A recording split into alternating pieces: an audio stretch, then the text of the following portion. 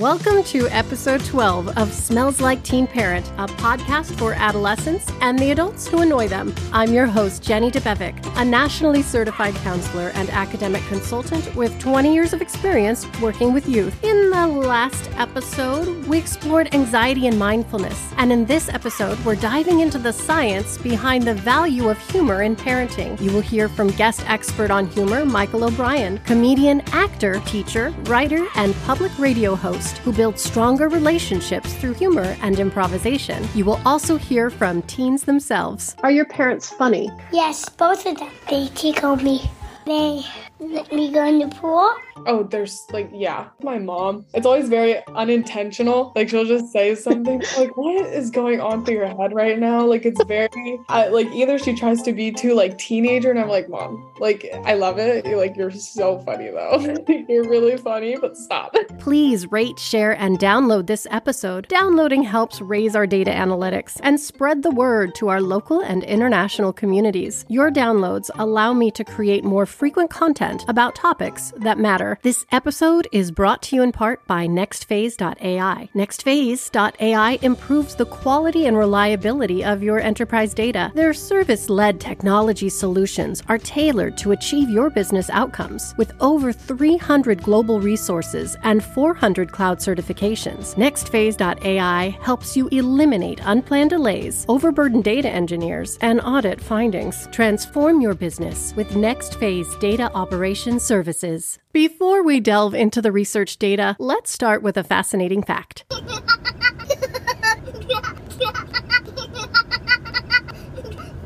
Kids laugh 200 to 300 times a day, while adults laugh only 15 to 20 times a day. So how can we up our laughing game and harness the power of humor in parenting? There's so many good reasons to keep laughing through those tears. Studies have shown that laughing with your teen releases oxytocin and dopamine, those same chemicals released during some of the most delicious life experiences: giving birth, achieving a significant milestone in your life, watching a favorite movie with a close friend, or experiencing intimacy. This natural release of feel-good chemicals strengthens emotional bonds and creates positive connections. Are your parents funny? Oh, I think my dad more than my mom, but there can be times when I think my mom is silly. I texted my mom today because during work, because has a crush on a boy at camp and tried to slip him a note, but you cannot say anything to her. And then she was like, great, I'm boyfriended out. Yeah. So it sounds like your mom and you had this moment where you were relating to each other about your sister. Yeah, totally. Moreover, humor has been found to increase pain tolerance and reduce stress. By sharing laughs, adult caregivers and teens can alleviate tension and create a more relaxed environment for open communication and problem solving. My dad always tries to make it just very humorous, just to go through life and everything. Even for serious topics, it's always been let's try and lighten it the best we can. And I think it's good because it gives you a more positive outlook on things instead of always diving into the negative. I think having a good humorous outlook is a good way of moving on quickly, which is honestly a really good skill. And the impact of humor in parenting goes beyond personal connections. Researchers have found that humor can foster a feeling of trust between parents and teens. But oftentimes, we're so busy being the boss of our kids that we forget to let our guard down and connect with them in an authentic way. Here's a parallel example. One study discovered that workers were more likely to trust a complete stranger compared to their own boss because their boss failed to use humor in their daily interactions with workers. Now, imagine yourself as boss of your family. As parents, developing a humorous approach can create a more trusting and empathetic relationship with our young people. Are your parents funny too, or is it just you? Okay, my parents have very different senses of humor from each other, but my brother and I both have my dad's sense of humor, which is it's dumb humor almost. Messing with each other is funny to us. They're just really dumb things. It's stuff like that. Dad jokes almost. But my mom has, she says that she has sophisticated humor. The things we think are funny, but she thinks other things are funny, things that are actually funny. To get ready for this episode, I wanted to understand what sort of science was out there on the psychology of humor. So I read a lot of, pretty boring research studies that left me kind of wanting to drop an anvil on my head. But here's the summary. One extensive study found that humor amongst peers is also a complex dynamic that can encourage either coping skills or aggression. connection. According to Dr. Rod A. Martin, an expert in the value of humor, it not only boosts positive emotions, but also counteracts negative moods like depression and anxiety. Humor serves as a valuable mechanism for coping with stressful life events and enhancing satisfying interpersonal relationships. In other words, humor serves to reduce a parent's anger while diffusing tension in the child. It's a win-win. Parenting styles can also influence how humor might be employed in the parent-teen relationship. There's 3 basic parenting types that are commonly recognized. Permissive parenting, where parents are emotionally warm but reluctant to enforce rules or standards. This style can lead to parents feeling worn down by their kids' demands. We've all been there, right? Authoritative parenting. This is a style that's characterized by mindful management of your own energy to set and maintain boundaries.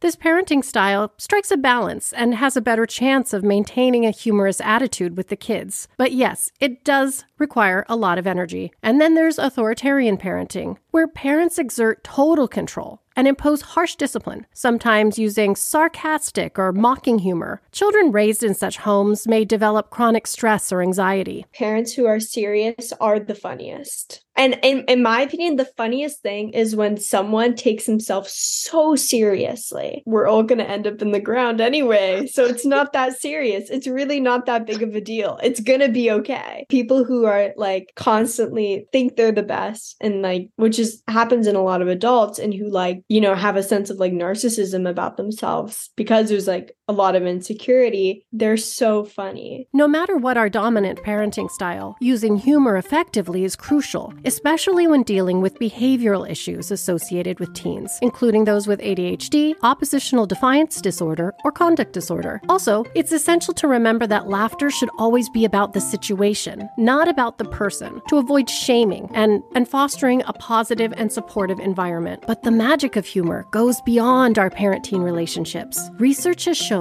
that different age groups have distinct tastes in humor, and adolescents in particular use humor to bind and define their peer groups. They might dismiss younger kids' humor as stupid, or even use humor to distance themselves from very uncool parents and other authority figures. But it's all part of their eye-rolly journey to discover their own identity and independence. Are your parents funny? Nah. Are you funny?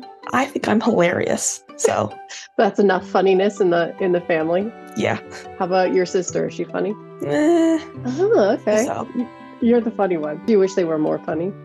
maybe, I don't know. Sometimes when they try to be funny, it's a little too cringe. So My dad is always trying so hard to be so great and the best. I mean, everything my mom does makes me laugh.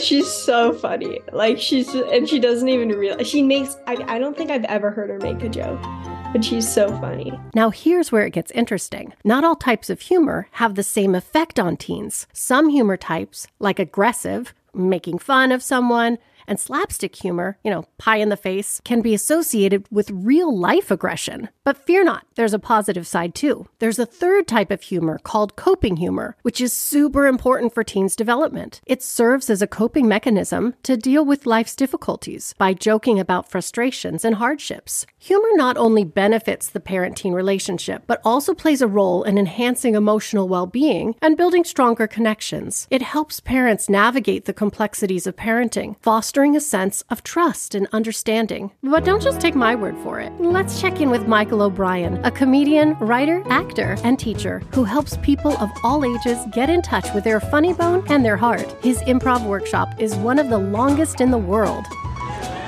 All right, well, thank you for joining me today. I'm sorry about the sound booth overheating, but I appreciate you meeting me out here outside. And just to let you know, we're dealing with some sound stuff that comes from being outside in the world. But improvisation, right? Well, exactly. You have to be flexible when it comes to improvisation and to parenting. My life has been comedy, improvisation, writing, acting, and teaching. I'm looking at where the humor and the teaching and the parenting overlap. First of all, I'm not an expert on parenting. Now, I am the parent, or was a parent, of a teenage boy. He's now a fine adult.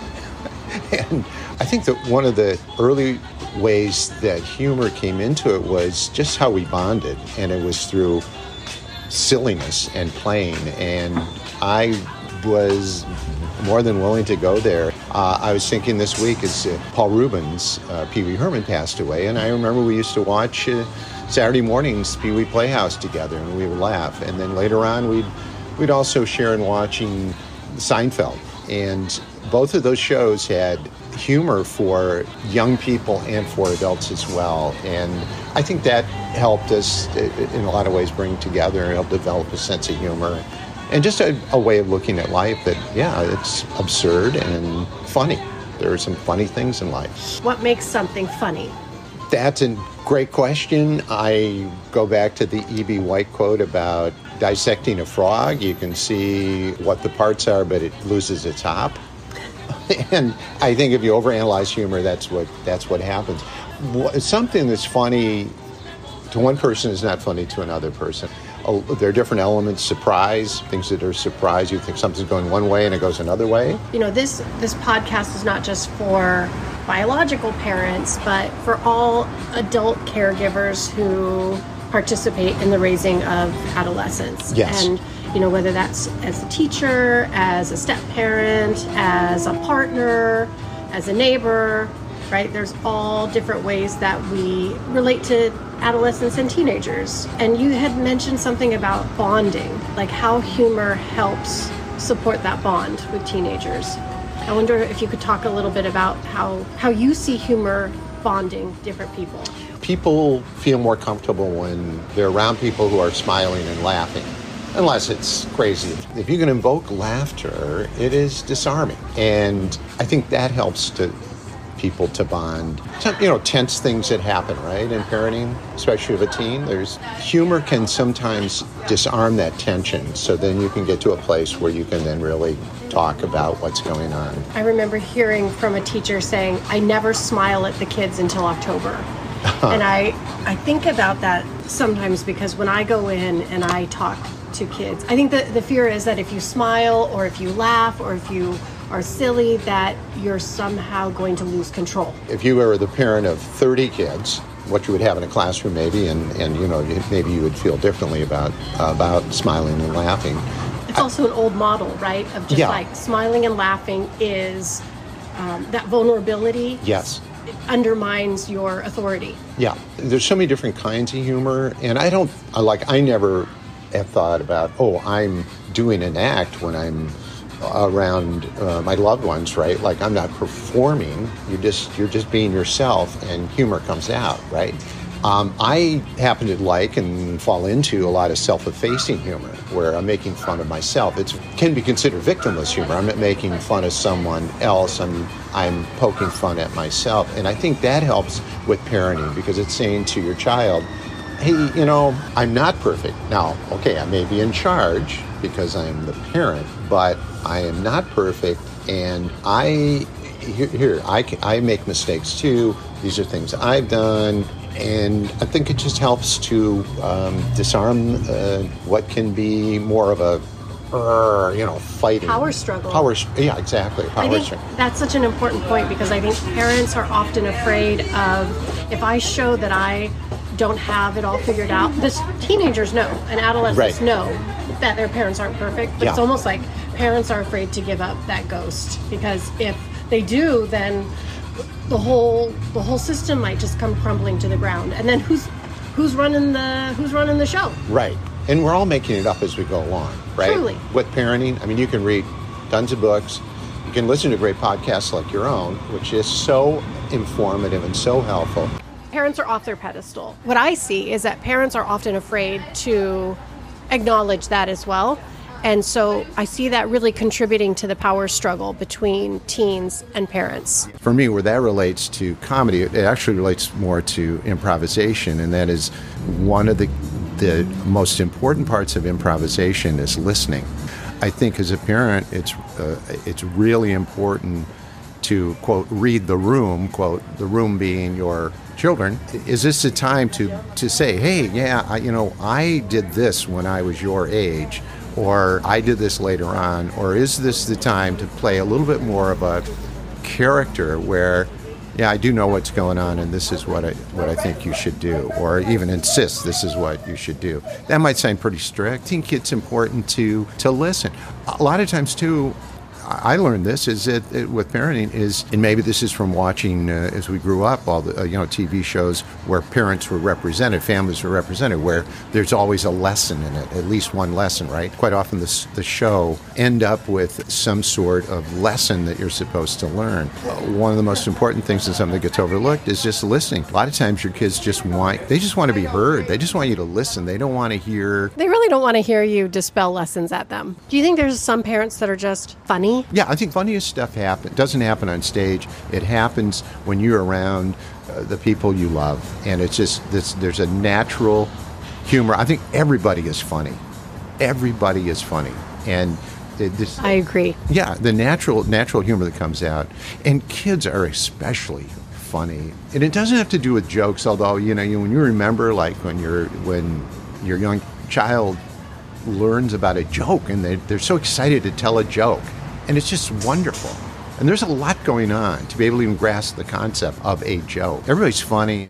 The natural humor is the absolutely the best. Parents are stressed. It's non-traditional, non-nuclear families. Parents are working more, longer hours, lots of stresses. How do parents maintain their sense of humor despite all these stresses? Carve out time for yourself and for the whole family. Take those vacations. Wonderful stuff happens. You get everybody out of their element. You're in a different situation. You're relaxed. You're not at work. You're not in school. You're seeing maybe new things together for the first time. You go on a road trip or you go on a family vacation. There'll be tension there too, but it's different than, like, say, the tension you have at home in a normal week. And people remember that. Comedy is tragedy plus time? Yeah. The other thing they say is that dying is easy, comedy is hard. What are some of the ways that when you're teaching that you see adults changing as they take your classes?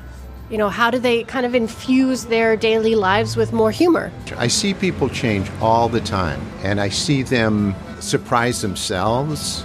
As far as comedy goes, I see them be surprised by, they'll say something not intending to be funny, not meaning for it to be humorous, and they'll get a big laugh. And I think that surprises and delights them. That, like, that wasn't meant as a joke, but yet it's getting, it's getting laughs and stuff. It's evoking. So I think it helps people get in touch with their own. It's not personality as much as maybe their point of view, their voice, and that's so important for comedy. And I think parents put so much pressure on themselves. If I don't raise this kid like this, and that's part of our cultural values, and according to like all of this, family of origin stuff, that we have to raise our kids to be this or that, or a doctor, or a lawyer, or a binary, or a married, or whatever those values are.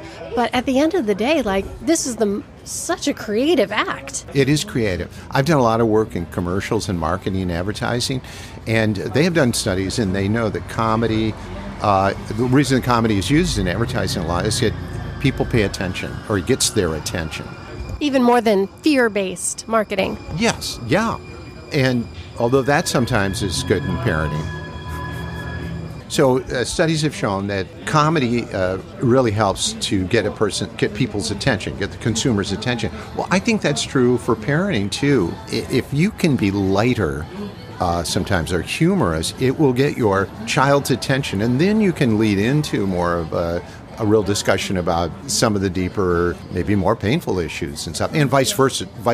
That works for children as well. When they use humor, it gets your attention, the parent's attention, and that can help guide you into talking and a discussion. Right, and there are knock-knock jokes of the 5-year-old, 6-year-old, 7-year-old knock-knock jokes are their way of getting your attention and saying, hey, recognize me. Yes, and it's delightful. My father used to tell the corniest jokes, but I still remember. I remember with fondness. It's like, because he would delight in telling them.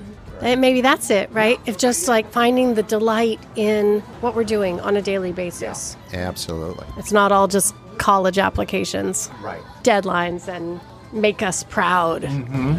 And what did you learn today? Viola Spolin and improvisation for the theater is the Bible of improvisational comedy. And her work started, she was involved with a lot of children, very young children who had come to the United States, and English was not their first language. This is not they're in a foreign land, this is not their culture, and it was to help them learn the language, for one thing, and also to socialize and be more relaxed. A lot of the games developed for children. And children who are newcomers and whose language we don't speak. And isn't that to say, as parents, we don't often speak the language of the adolescent. Yeah. If you've ever listened to some 13-year-olds chitter-chattering, it kind of makes you want to drive a screwdriver through your head, but it's also like, it makes us, we have to be creative in how to relate to them, because we're not going to be able to relate to them according to our zeitgeist, so to speak. Yeah. They think we're terribly old and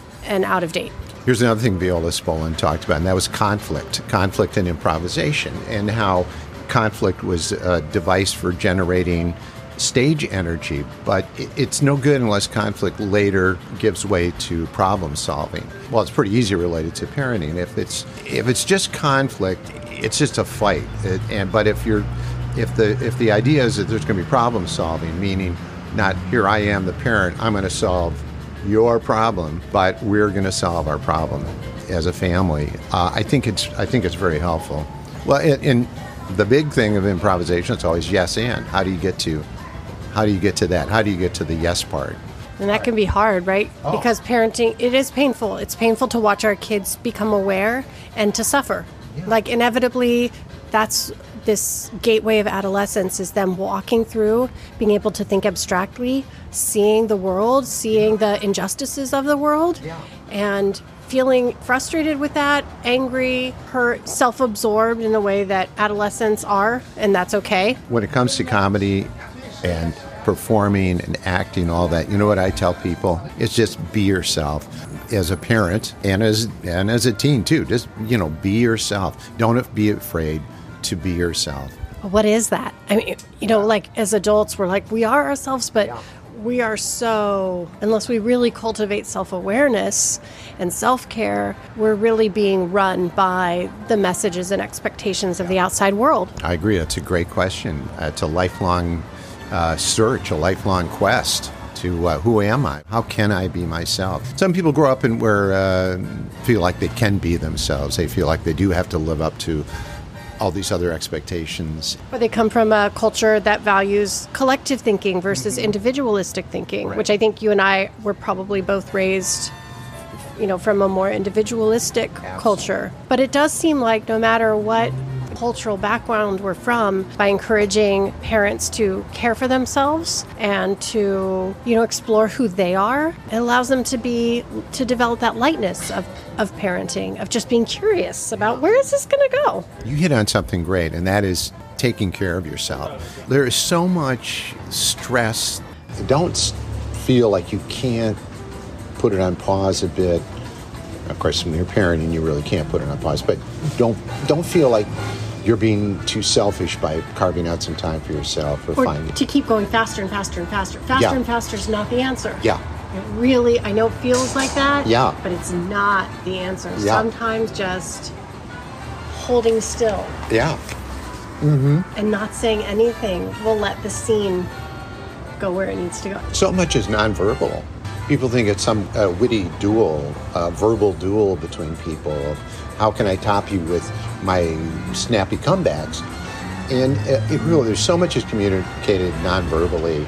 Such strength. Yeah, to just stand in the silence.